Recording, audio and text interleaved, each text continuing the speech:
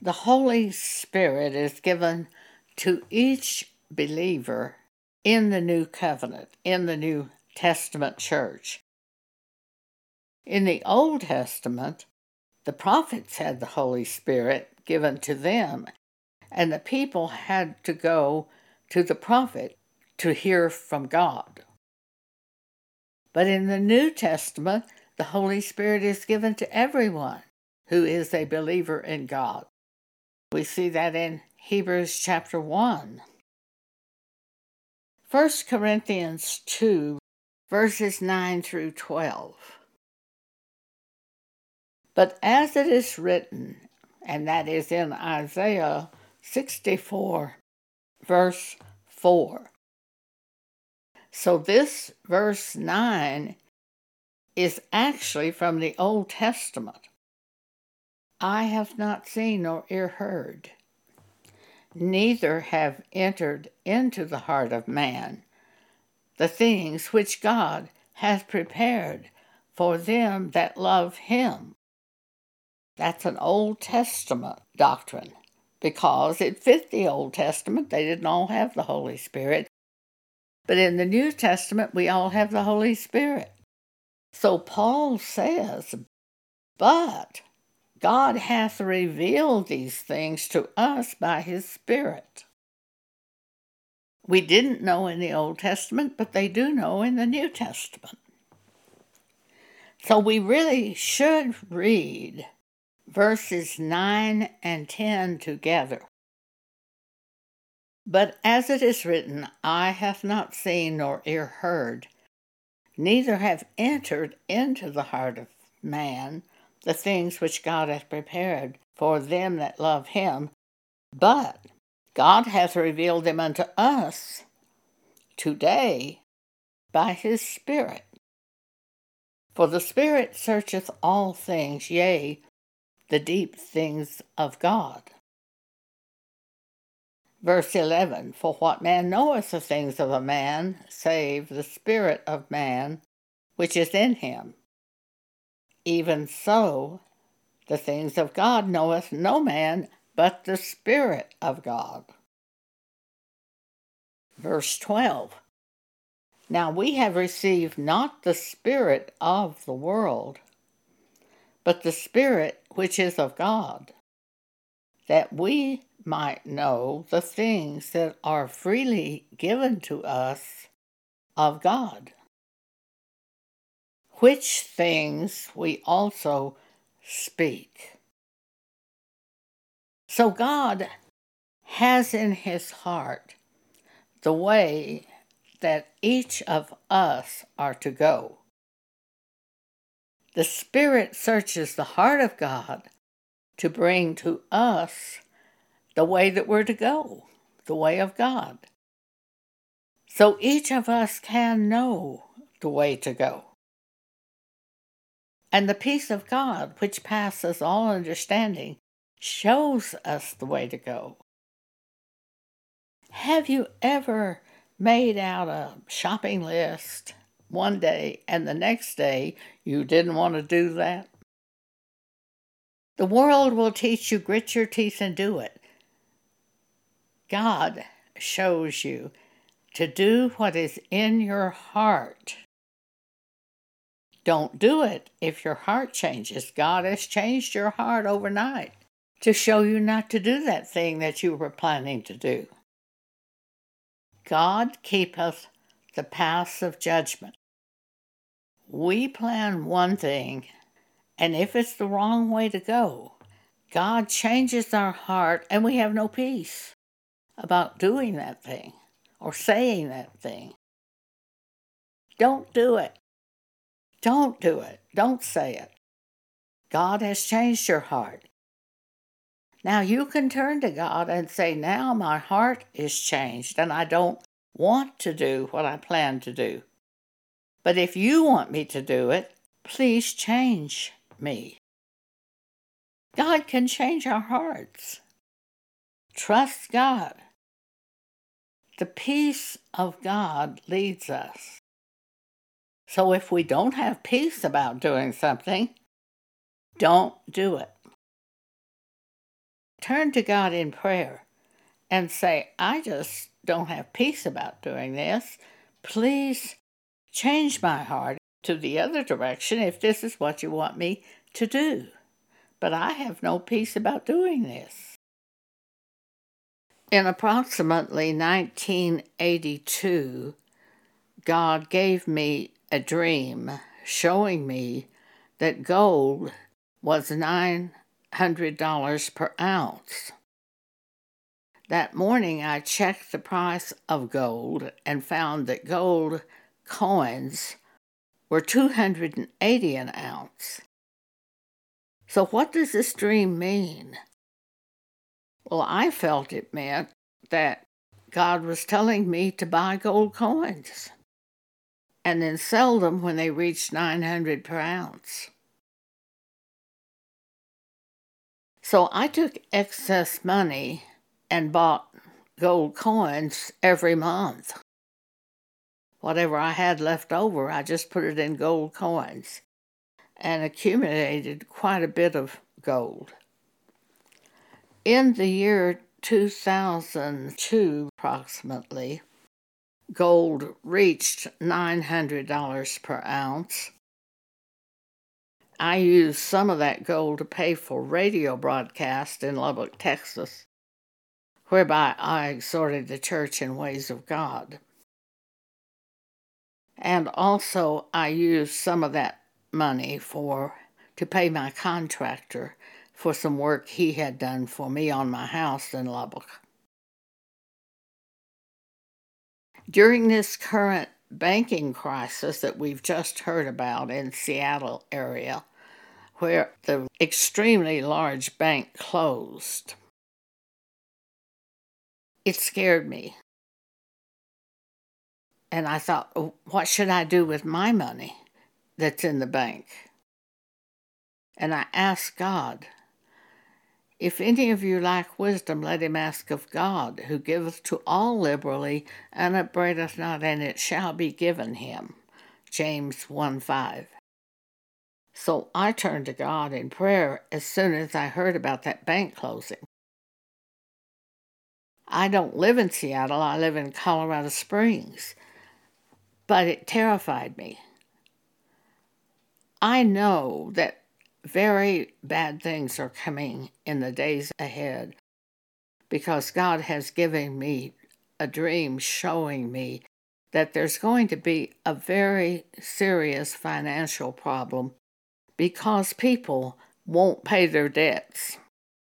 They live right on the edge, and our own government owes billions of dollars and are always talking about defaulting on loans. Are they going to default this year? What are they going to do? So it can't be good. But it was very serious. If the people would pay their debt, their personal debts, it would be all right. But they won't do that. They won't pay their mortgages. They won't take less housing. They won't pay their debts. That's what the dream showed me. So I know things are going to happen in the days ahead concerning money. So I was frightened when I heard about this closure of this big bank. And along with the closure of the big bank, there was an article. I did not read the article, I just read the headline, that there are some big companies that were concerned about getting their money from the bank. Even though it is federally insured, the bank is, they may have had some kind of a loan or something that was not covered by federal insurance, but they were nevertheless concerned about it. And I don't think you could trust in FDIC when our government is in debt so badly. So I think there are some very risky things in the banking industry. So I prayed. I don't think God showed me anything to do. If I don't have a clear feeling that God has shown me to make a change, then I try not to make the change. In the 1982 period, it made sense to buy gold with extra money because the gold was $280 an ounce, and God showed me the time would come when it would be selling for $900. So when it became $900, I did sell it. It went on up to $1,900. Do I feel grief over that? No, I do not. I did what I heard to do, and I believe the gold was used in a proper way. I am not interested in making money on this earth by plans of man. My provision comes from God. Quite a few years ago, well, actually in 1975, after I was born again, I read that scripture about Abraham, where the king of Sodom met him on the road after they'd had a battle and told Abraham to just keep the goods for himself. And this is what Abraham said, Genesis 14. Start at verse 21. And the king of Sodom said unto Abraham, Give me the persons and take the goods to thyself. And Abram said to the king of Sodom, I have lifted up mine hand unto the Lord, the Most High God, the possessor of heaven and earth, that I will not take from a thread even to a shoe latchet, and that I will not take anything that is thine, lest thou shouldst say, I have made Abram rich. And I wanted that to be my way of life, that I wouldn't take things from the world to become, so to speak, rich or have money or have provision. I wanted God to give me provision. I didn't want to win the lottery.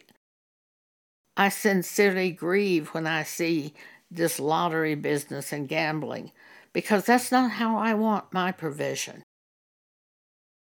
The Apostle Paul told us in Philippians 4:19, My God will supply all your need through Jesus Christ. That's the Word of God. So through the Word of God, He would provide for us. And that's how I want it to be. So when the gold went up to $2,000 an ounce, the gold that I had sold for $900 an ounce, no, I wasn't grieved. I don't want to make money the way of the world. I want my provision to be from God. And the thing the dream showed me in the mid-1980s was that gold was selling for $900 an ounce. So I felt God showed me sell it at $900 an ounce. And all we can do is what we believe God has shown us to do.